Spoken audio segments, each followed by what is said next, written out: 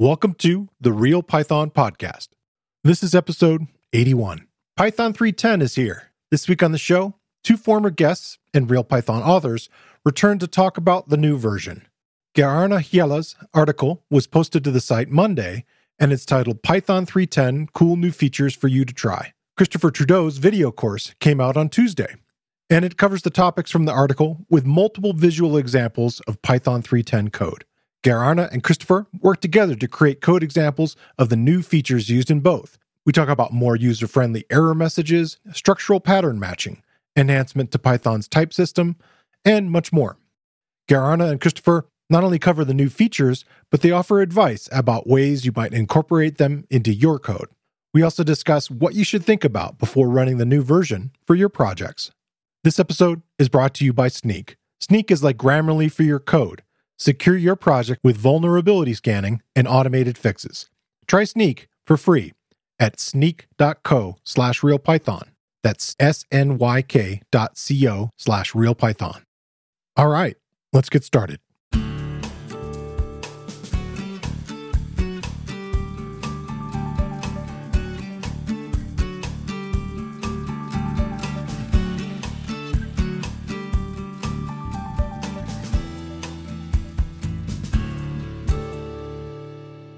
The Real Python Podcast is a weekly conversation about using Python in the real world. My name is Christopher Bailey, your host. Each week, we feature interviews with experts in the community and discussions about the topics, articles, and courses found at realpython.com. After the podcast, join us and learn real-world Python skills with a community of experts at realpython.com. Well, I want to welcome back Ger-Arne and Christopher Trudeau. I'm excited to wrap up this sort of Python 3.10 week here, where we have Ger-Arne's article and then Christopher Trudeau's course. We're going to kind of cover lots of these high-level features initially, and then kind of dive into some like little grab bag of additional things at the end. Thanks for coming back on the show. Yeah, thank you so much for having me. It's always fun to be here. Yeah, glad to be here. If you're ready to dive in, maybe we could start with talking about the improvements, and this is something David and I have talked multiple times in the progression of Python 3.10 about better error messages in Python 3.10. But if you want to take that one first, Ger-Arne? Yeah, so one thing I feel like just with the new sort of like the annual schedule for Python, where they kind of do the releases more regularly and so on, I think we kind of get the news as well of new things happening, so that when you run the news show, we kind of have heard about some of these things. Yeah, it's been neat.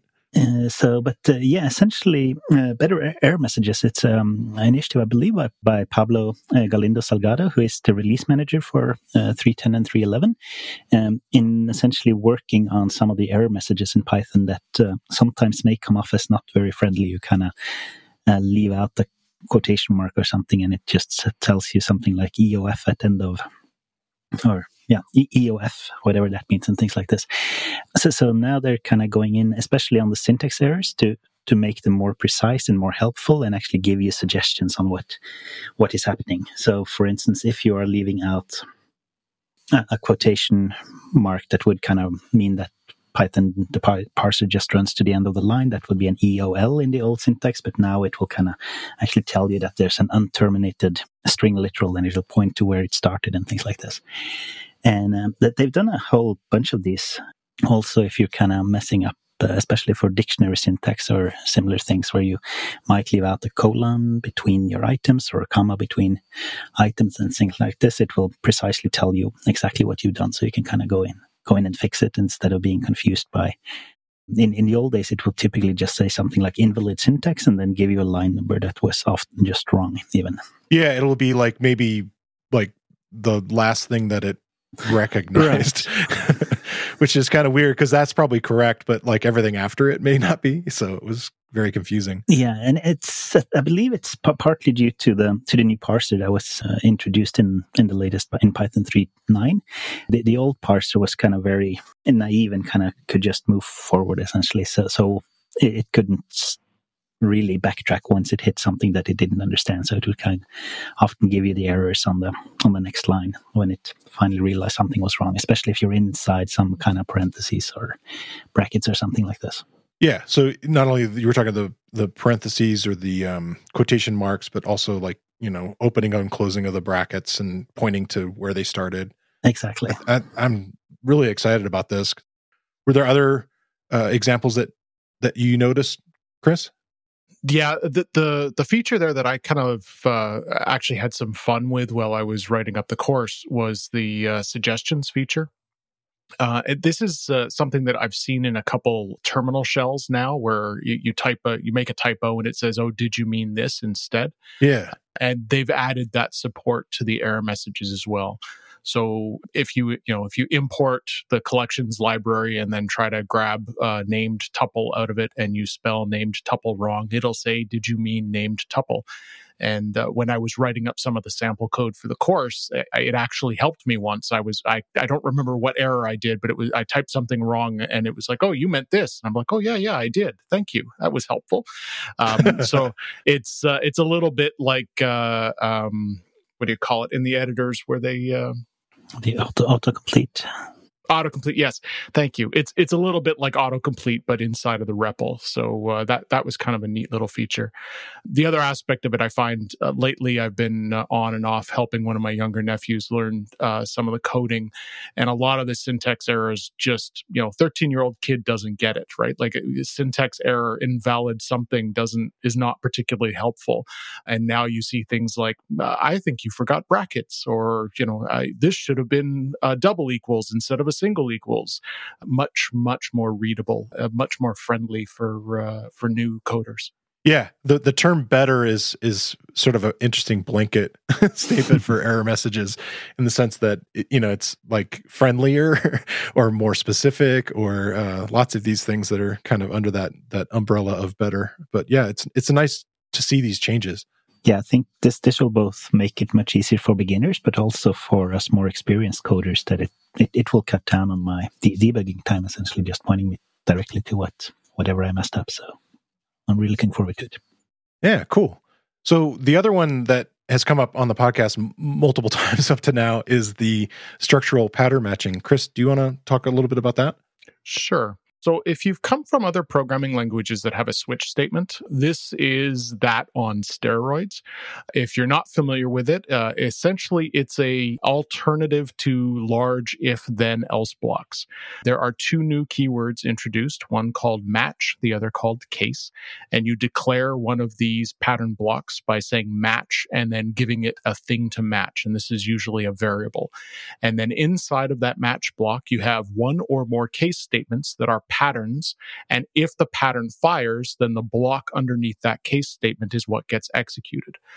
So in the course, one of the simple examples that I use is I match on name and has a case with the string Guido. And if the person's name is Guido, then it prints "I'm not worthy." And if the case is the default case, which is everybody else, which you do with an underscore, then it just says "hello" to you.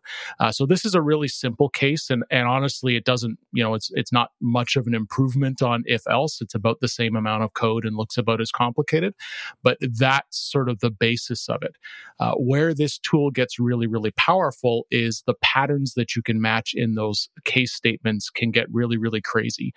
So you can match the integer inside of a dictionary, inside of a list of dictionaries, inside of a class, and it does that without any problems.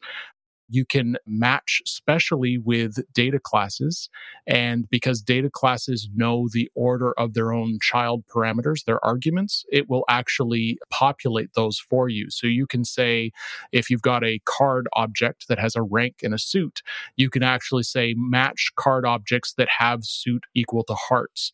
So that kind of thing in if else would probably take 3 or 4 lines of code. Here, it's a single line and relatively readable. This is a bit of a contentious feature. I think it's anytime you add something like a switch statement from other languages, people get a little uncomfortable. My primary complaint with switch statements in other languages is they're giant foot guns. One of the biggest issues that you have is if you forget to put a break inside of a block, you might accidentally run multiple cases. So I am pleased to see that Python did not do that. So when you're doing a case statement, if it matches one, it will not run the rest. So that's far more foolproof than some other languages where I've used this.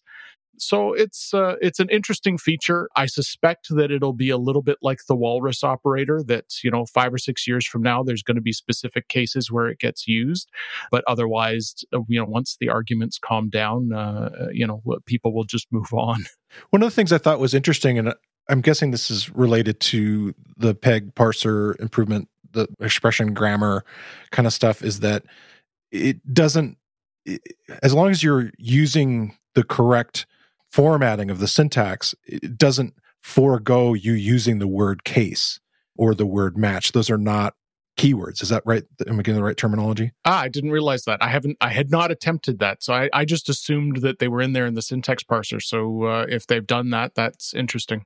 That they've actually introduced a new class of keywords, so to speak, that they call soft keywords. And match and case are soft keywords that are kind of just keywords in certain contexts. All right. So you can still use match and case as variable names, for instance. I think that was some of the worries, right? That you could have already, parts of your code that use the word match, and now like Python 3.10 would have broken things or potentially, gotten confused because there's suddenly brand new keywords. Right. Yeah, and I think especially match has been used in regular expressions and things like this forever. So you can't really use that as a keyword. I think that would break everything. Yeah, and so I like your term of foot gun, of like, potentially shooting yourself in the foot. I know you were talking about that quite a bit with the JavaScript course that you did. Oh yeah, JavaScript. JavaScript's an entire howitzer. It's fun. It's amazing anybody has any toes left. Right. I really liked there's 3 PEPs that are sort of included to kind of discuss this a little further beyond the article and the course that are there. So I'll include links to them. And I did like the PEP 636, which included a tutorial, actually, that'll be part of the Python documentation that you can kind of go through and look at it. And they had kind of a fun example where it was kind of doing a bit of a text adventure kind of thing. And so it had lots of different kind of matching and sort of ways that this would be unique and a little different than how other languages propose it. And then, showing off those features that you were talking about, where it can be a little more of a, detailed structure, of things inside of things that it's actually matching, which is cool. Yeah, one of the examples, I don't remember which PEP it was, but they were sort of showing like a typical GUI interface where you're getting an event object, and that event might be from the mouse, it might be from the keyboard, it might be from the network. And because you would have each one of those events be a different class, you can just end up with a case based on that. And of course, you could do this before, but it would have been a giant if is instance this, if instance that. And it does, for these larger cases, become more readable. I wonder if this will affect the world of testing in a large way. It's possible. There was an article that I was reading this morning. They had gone through and done an analysis of some of the more popular libraries, and were trying to figure out what percentage of those libraries were big if-then-else conditions where this might be applied. And I'm sure they were doing it in an automated fashion because they were doing things like Django, which is too big to be reading casually over the weekend. Right. And the article claimed that less than 1% of Django is this kind of conditional block. I think there are cases where it's useful, but I don't think it's going to be, a revolutionary change to the language. I think it's, when 3.10 is getting to the place where it's end of life, and this feature has been in the language long enough that everybody who is using it has support for it, you'll see it in appropriate places, and in the meantime, it'll pop up in sort of specific conditions. Did you know that 47% of Python projects include known vulnerabilities? And there are vulnerabilities in even the most popular packages, like URLlib3, PyYAML, and Django. Luckily, 87% of Python vulnerabilities can be fixed, and Snyk makes it easy and free. Find out if your Python projects are affected by vulnerabilities, and get automated fix advice in your IDEs and repositories with Snyk. Create your free Snyk account at snyk.co/realpython. That's snyk.co/realpython. Real Python. Moving onward to type hints, and this has been a topic that Garana and myself have gone back and forth with, because I did a course based on his excellent article, like kind of getting people started in type hinting and type checking. So what are some of the improvements that they've added this time, Garana? So this has been a regular thing now, I guess, for many releases, that there are small improvements coming all the time. I guess the one that will be probably the most used and kind of most straightforward is that they're just simplifying how to specify union types. So if you have something that could be either one type or another, so say for instance you're working with a number that could be either float or int, then in the old days as of right now, I guess, you would need to import typing and then use typing.union to sort of like specify that this could be a float or an int. Now there's allowing you to just use the pipe symbol directly and say float pipe int directly. So no imports and nothing, and it will just be directly understood by the type checker. Interestingly, this syntax will also work in runtime checks, like if you're doing an is instance, and you can check for several types, which has been possible before using a tuple of types, but now you can also use the new union syntax for this. Nice. So that will definitely just clean up your type hints and so on. But yeah, unfortunately, it will be 3.10 since it's a syntax change. Okay. Then there's a couple of other PEPs that are sort of like say more niche uses of type hints, but one is that you can explicitly annotate something as a type alias. So that's something that's been supported for a long time, is having type aliases where you just essentially say that, for instance, in our number example, I could just define a new variable, really, that's number equal typing.union of float and int. And then later in my type hints, I could use number, just a variable name.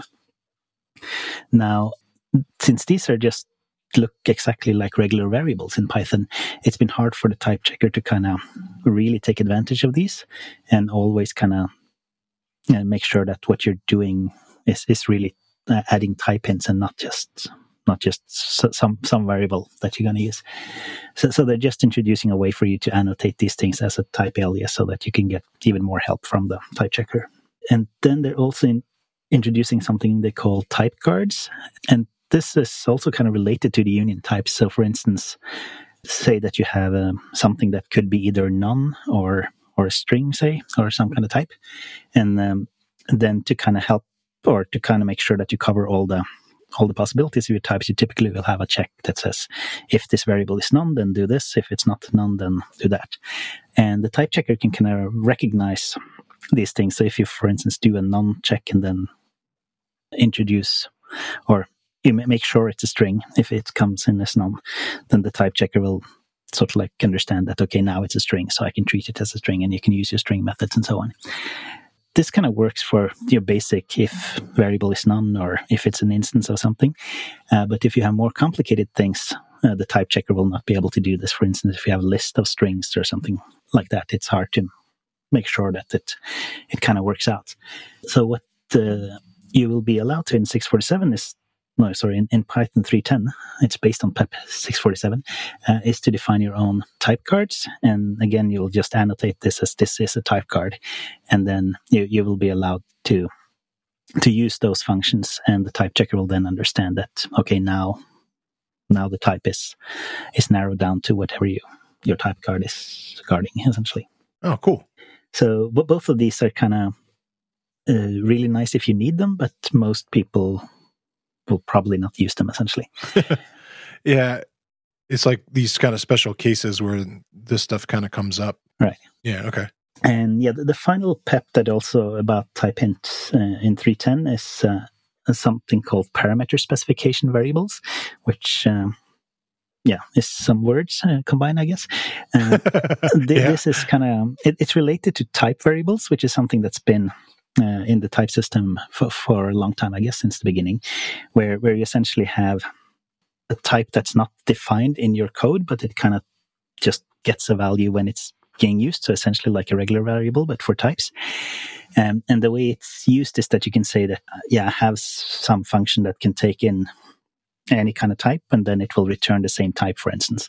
So instead of then having to say that this could be, for instance, well, if you would call the input variable any and then the output any, then there's no real type checking. But if you instead define, I say that this is a type variable, I'll just call it t, is usually used.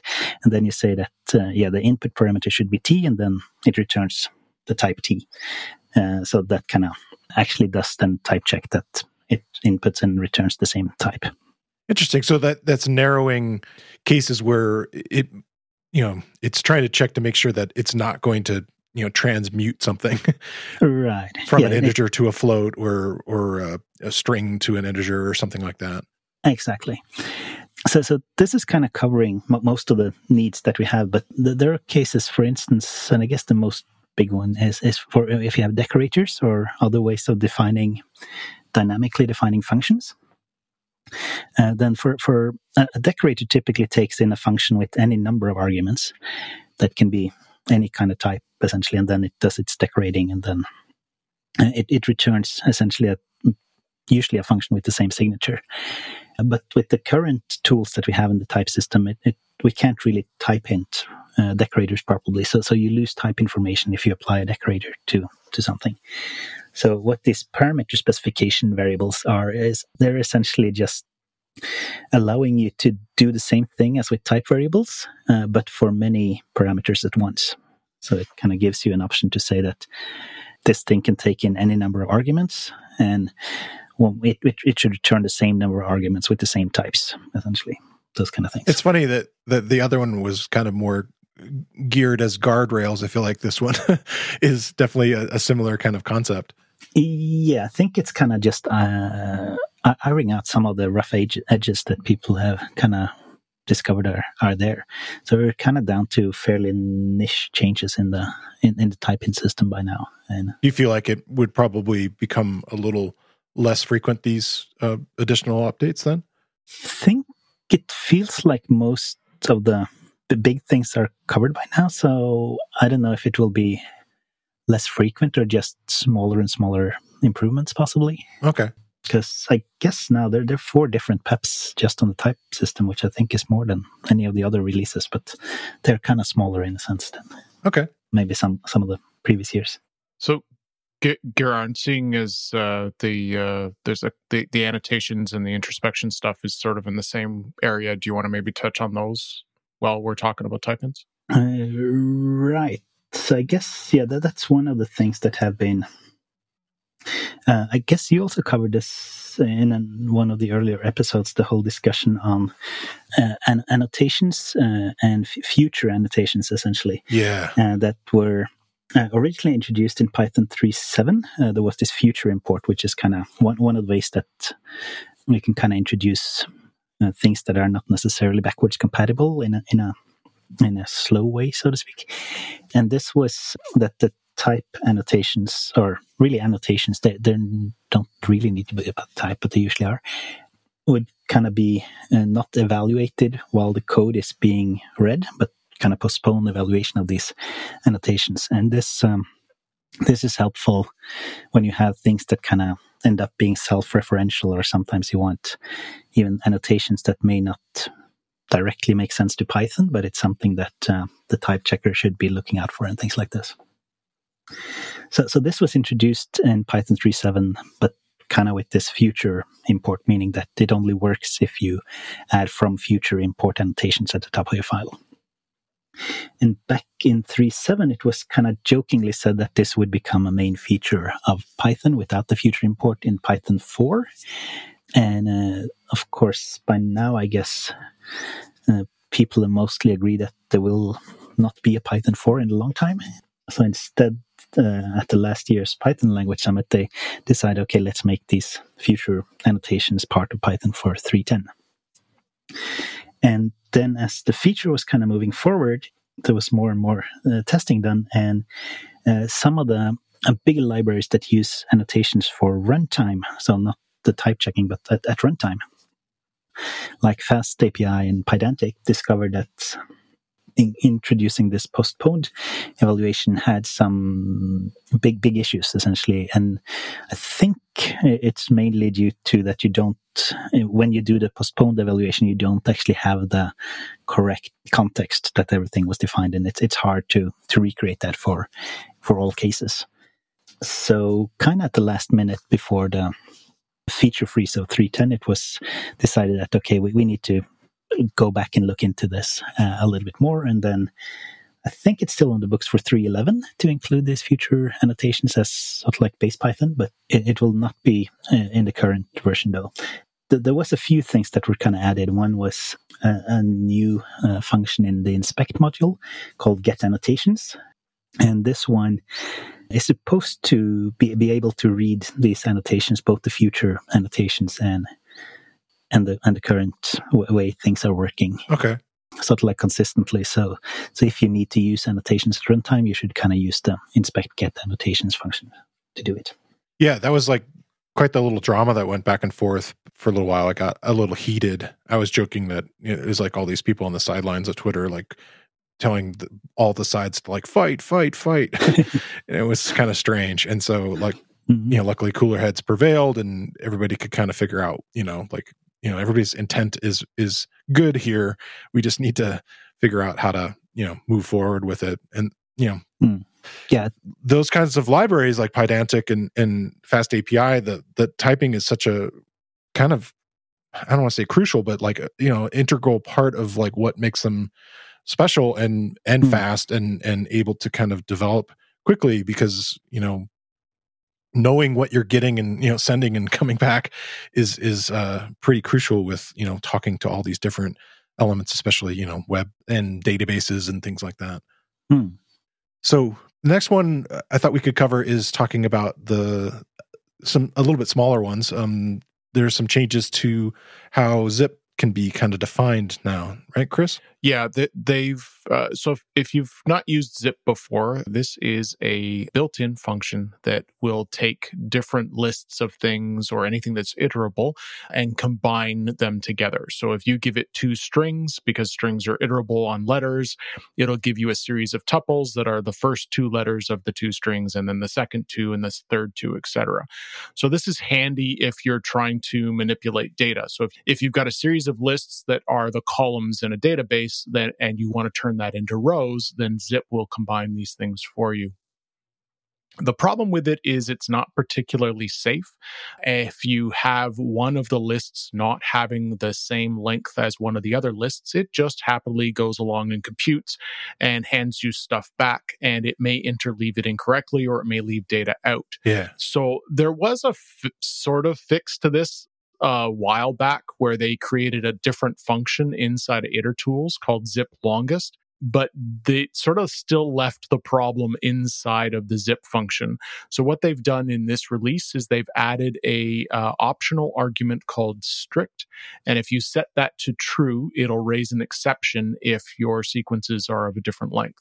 So it's a little safety feature, but it's not really on by default, so you kind of have to know that it's there and remember to use it. But it will prevent some pretty ugly and hard to find bugs if you remember to take advantage of it. Yeah, cool. All right. So one of the things that has been interesting with the math and statistics modules there've been lots of these little additions over the last couple of releases, and this time they've added a handful of additional ones to the statistics methods. So, Garen, do you want to dive into those? Yeah. So I guess the statistics module, I think that was included more or less at the same time I came to Python. So I didn't realize that it's not kind of been here all that long. But I think since Python 3.4, there's been a statistics module that can kind of do the very basic things like find the mean, find a median, and those kind of things. And they've kind of been quite explicit about the statistics module not being sort of like a competitor to some of the bigger modules like NumPy or Pandas or stats models or things like this. But it should kind of more just be your basic stuff, essentially what you could find on a graphical calculator, they've said. Okay. So they have kind of consciously left out a lot of things. But what they decided to include this time was essentially a few functions that can be used if you have two data sets that you kind of want to in a sense, compare or just find a relationship between. So you can find correlations or covariance, which is essentially the same kind of thing, or you can regress one variable against the other, so do a linear regression between two variables. So these are just added to the statistics module, and I think it's the first and the only functions that can kind of deal with two data sets, essentially. The mean and those kind of things typically take in one list of numbers and find the mean or find the median and so on. So for these things, essentially correlation just gives you a number that kind of tells you how these two sets vary together. So if they kind of are essential, well, if you would find a correlation between the exact same things, they will have a perfect correlation or a 1 in correlation. And if it's just one is completely random compared to the other, you would have something very close to 0. Okay. So it gives you a good indication of these things might be related. And then, of course, there's the whole correlation and causation are two very different things. So it doesn't mean that one causes the other and so on, but at least you can find out if there is some kind of relationship between them. But yeah, the numbers won't tell you why that is. Do you think this would be useful in, like, say, smaller data science or statistic type projects where you wouldn't actually want to grab another library? Yeah, exactly. So that's kind of where it fits, right? Because if you're doing some kind of heavy statistical modeling, you're already using some of the bigger libraries. So it's more something that's easy to grab if you just having a few numbers needing to do some simple calculations. And I think, just having something like a linear regression function directly available in the standard library, definitely useful for a few, for these kind of simple explorations. So it would be nice to have it there, I guess.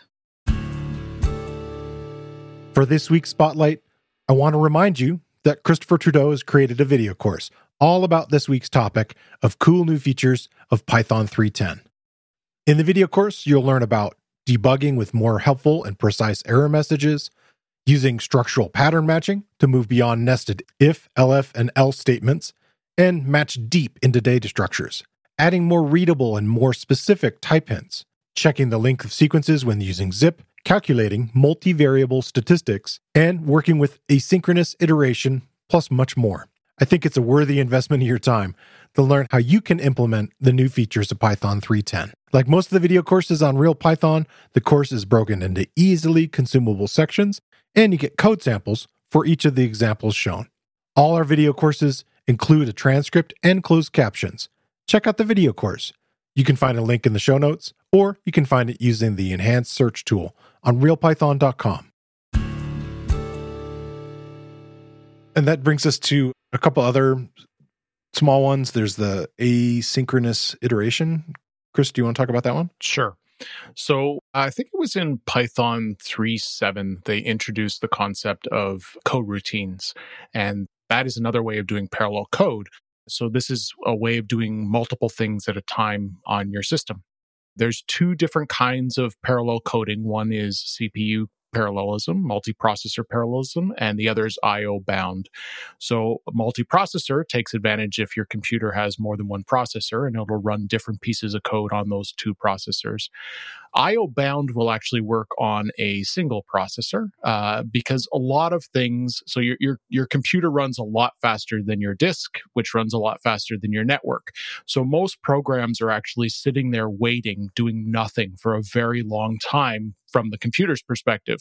So I/O bound parallelism is the idea of, oh, you're waiting on doing something with the file system? Okay, let's do something else instead. So a coroutine is just another way of tackling this problem.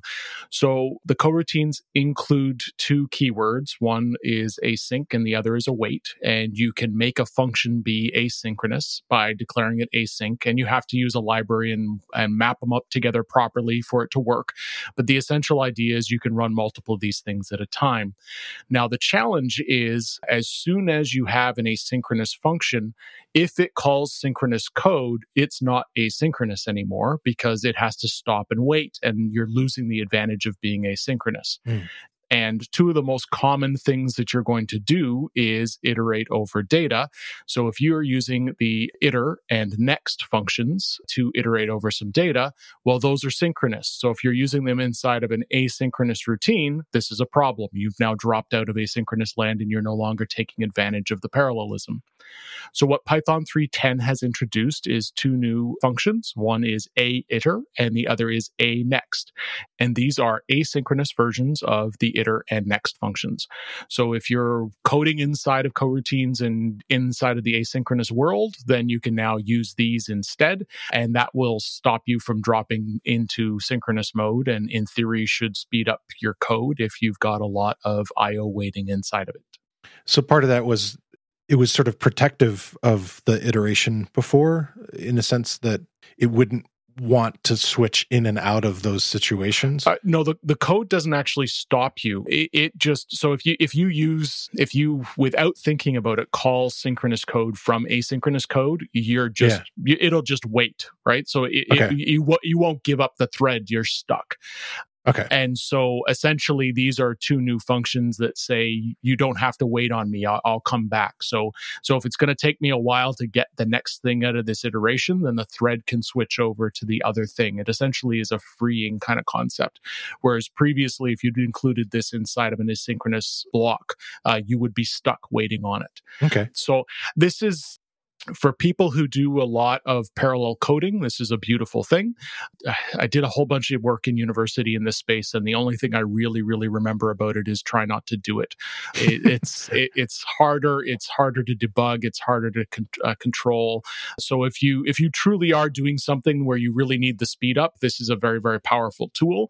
But it's not something I suggest people do prematurely. You want to be really sure that you've got a lousy synchronous code that has the ability to go asynchronous before you put in all the effort to go that way. But if you are there, if you're using tools like Daphne, Django channels, any of those kinds of things where you're doing asynchronous hits off of a web server so that you're serving multiple pages at a time, there's value here. It's just, it's a little bit niche. Yeah, I recorded a show with Will McGugan to talk about his text framework. It's called Textual. They sometimes call it a TUI. Yep. And asynchronous has been kind of one of the things he's had to figure out in that. And we kind of related it to like the idea, like in some ways he has a background in games. Yes. And the idea of like kind of making this sort of game loop kind of idea. And I feel like, like it's sort of similar in that way that, there's all these things that are going to be happening. And then you have to overall pay attention and what's holding things up and, making things lag here or there. So it does become quite the issues. And it becomes, even simple things. So the print statement, for example, is not thread safe. So if you are littering your code with print statements in order to debug and you're doing parallelism, you might just get corrupted output, and that's not going to help you. If you're using a debugger, you're going to stop one of the threads and not the rest of them, which will change the behavior because they're not all running at the same time. So you end up in race condition land, and bugs are far trickier to try and tackle. And in fact, so although the language for the last 3 or 4 versions have been putting in a whole bunch of features along this space, you still have to use third-party libraries to take real advantage of it, right? So the keywords are there, but if you want to manipulate files, you have to use AIO files. If you want to do web requests, you have to use, I'm trying to remember the name of it, it's AI-HTTP, I think. So there are third-party asynchronous libraries for doing this kind of IO-bound work. But so although the primary components are built into the language, the utilities are still very much outside in the third-party library space. Yeah. One area that the next one we wanted to kind of cover was text encoding. What are the changes there? I think this seems to be one of the sort of like running threads in the Python 3.10 is kind of giving you better options for debugging and finding errors. So this is similar to that one in that it's it will give you a way to find problems in your code, essentially. And by default, a lot of Python especially with Python 3, most of the text encoding is UTF-8, the Unicode, and if you open a text file, you will typically do something like with open the file name and then just specify that you want to open it. There is an optional argument that you can give there, which is encoding. And it turns out that if you don't give this encoding, what happens is that Python will use the preferred encoding of the computer or the user, whatever they have set up. And typically on Linux and Mac, this will be UTF-8, but on Windows, it's often something else. So this will then give you these hard and subtle bugs. If you share your code with some coworkers, they're running on Windows, suddenly the code that runs nicely on your computer doesn't run on their computer and things like this. So ideally, you would always just specify the encoding, and then the problem would not be there. You just say this text file is a UTF-8 file, so I'll just read it. So what they have added here is essentially just a warning that you can activate, either by setting a environment variable on your computer, or every time you run a Python script, you can add in with the command line option. And then it will just give you an encoding warning saying that the encoding argument is not specified at every point that you're trying to open a file without an encoding set. And this can then help you just clean up your code, essentially. And this comes a little bit related to back in Python 3.7, they introduced something called the UTF-8 mode, which is also something that you can set either with an environment variable or when you're running the Python interpreter. And in UTF-8 mode, it will just override this preferred encoding of the computer and always use UTF-8. So that's sort of like another way to kind of handle the problem. But in general, it just helps you write better and more safe code, I guess. Cool. So then I think I have like two other ones. One was the way that they've kind of updated context managers to basically allow them to be contained within parentheses. I wasn't going to pronounce parenthesized. So yeah, what's going on there? Yeah, this is kind of just been a sort of like a weird little, almost like a wart on the Python language, in that again, because of the old parser, it wasn't able to add parentheses when you starting with the with statement. So you couldn't do with parentheses and then whatever your context manager is, and then end parentheses, essentially because the parentheses would interfere with the context manager. I guess relative few cases where you either had a very complicated context manager or you had a list of context managers where you really wanted to kind of break your lines. You couldn't use parentheses like you can with most of the statements. To break your lines, you would need to use the backslash to break it off. So this is kind of one of the few places where you typically, or you might end up using those. So what they were able to do just when they introduced the peg parser in Python 3.9, that's the way I read it. It was sort of like a extremely low-hanging fruit to just make parentheses work. So this is actually something that has been working now in Python 3.9 as well, as long as you're using the peg parser. But because the peg parser was sort of like you could turn it off in Python 3.9, they call this a Python 3.10 feature that they kind of updated the syntax, and you're now free to add parentheses into your with statements. Yeah. So the one other one that I have noted here, I don't know if you want to take this one, Christopher, is the OpenSSL change. Sure. So the Python compiler uses a open source toolkit called OpenSSL for a bunch of its underlying cryptographic functions. So if you're using HashLib, for example, or the SSL modules, those are using OpenSSL library. As with everything, the OpenSSL library has changed over time, and as it's changed, security has improved, and as a result, Python has decided to support a higher version for its minimum. So now, by default, you're after OpenSSL 1.1.1. So depending on how you get your Python, this might not matter at all, because if you're using a standard installer, say on Mac or Windows, then you're just going to get the new library built in and it's not a big deal. If you happen to be using certain versions of Linux where they don't install it, they use the system one, you might have to upgrade the system one in order to be able to use 3.10. So if you're on, I think it's Ubuntu 18 or either the Red Hat or CentOS 7s, they use an older version of OpenSSL by default. So if you want to use Python 3.10, you're going to have to upgrade your OpenSSL as well to get it to work properly. This is just, as things improve and become more secure, you want to be using the more secure library. So Python set a new minimum, and this won't impact most folks, or the folks that it will impact tend to be the ones who are playing around at the level where they'd be able to know how to fix it anyways. But it's kind of a little side note to know that this has changed. Okay, good. Yeah, I mean, it's nice to see the progression there. So that brings us to the section of the big question: should you upgrade now? So I don't know if either of you want to start off to give me your thoughts on that. Yeah, I tend to like playing a little bit with the new features, but I think Python is so mature now that you can usually fairly safely upgrade your interpreter to use the new version, and it shouldn't cause a lot of problems.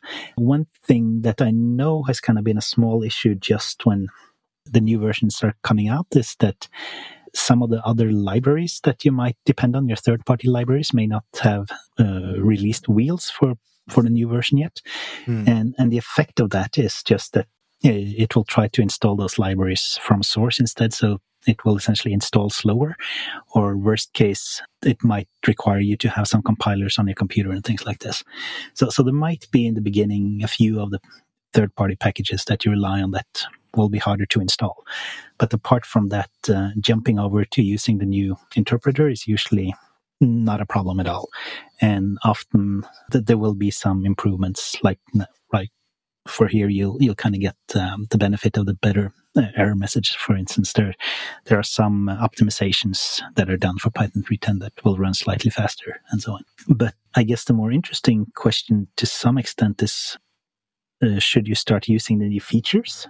So can you start playing with actually using the structural pattern matching or even the strict keyword in zip? And that, of course, depends on essentially how much control do you have on your environment. Can you make sure that the code that you're running will always be able to run on Python 3.10, or do you still need to support other older interpreters? So typically, especially if you're writing libraries that other people might depend on, then I guess it's good to still support the older versions. But if it's more like you're writing an app that will kind of just run on this Python, then it's easier to start using those features already. And of course, this really depends on if you're writing in say corporate setting together with others, then the team need to figure out what they're comfortable with. Yeah, so totally. But I think it's always great to at least a little bit on the side try out the new features and then to kind of know about them, get them a little bit under your fingers. Some of the ways that you've done that in the past was you had an article, and I'll link to it also here, of like if you want to dabble with these other versions, that Docker might be a good choice there potentially. Yeah, that's what I often use myself. So when I've been researching this Python 3.10 article, I've just been running Python inside of a Docker.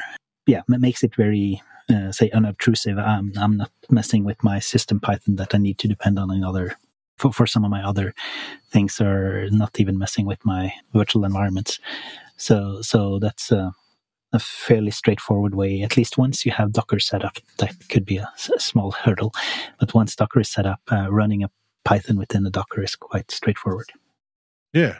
I feel like, I mean, this is without any kind of major evidence, but I feel like this yearly release cycle, along with the changes to the peg parser last time in 3.9, that the change to 3.10 actually might not be as big of a step. I don't know if I'm right in that sense, but I feel like in my own code and looking at different things that it seems like it should be a fairly smooth upgrade path.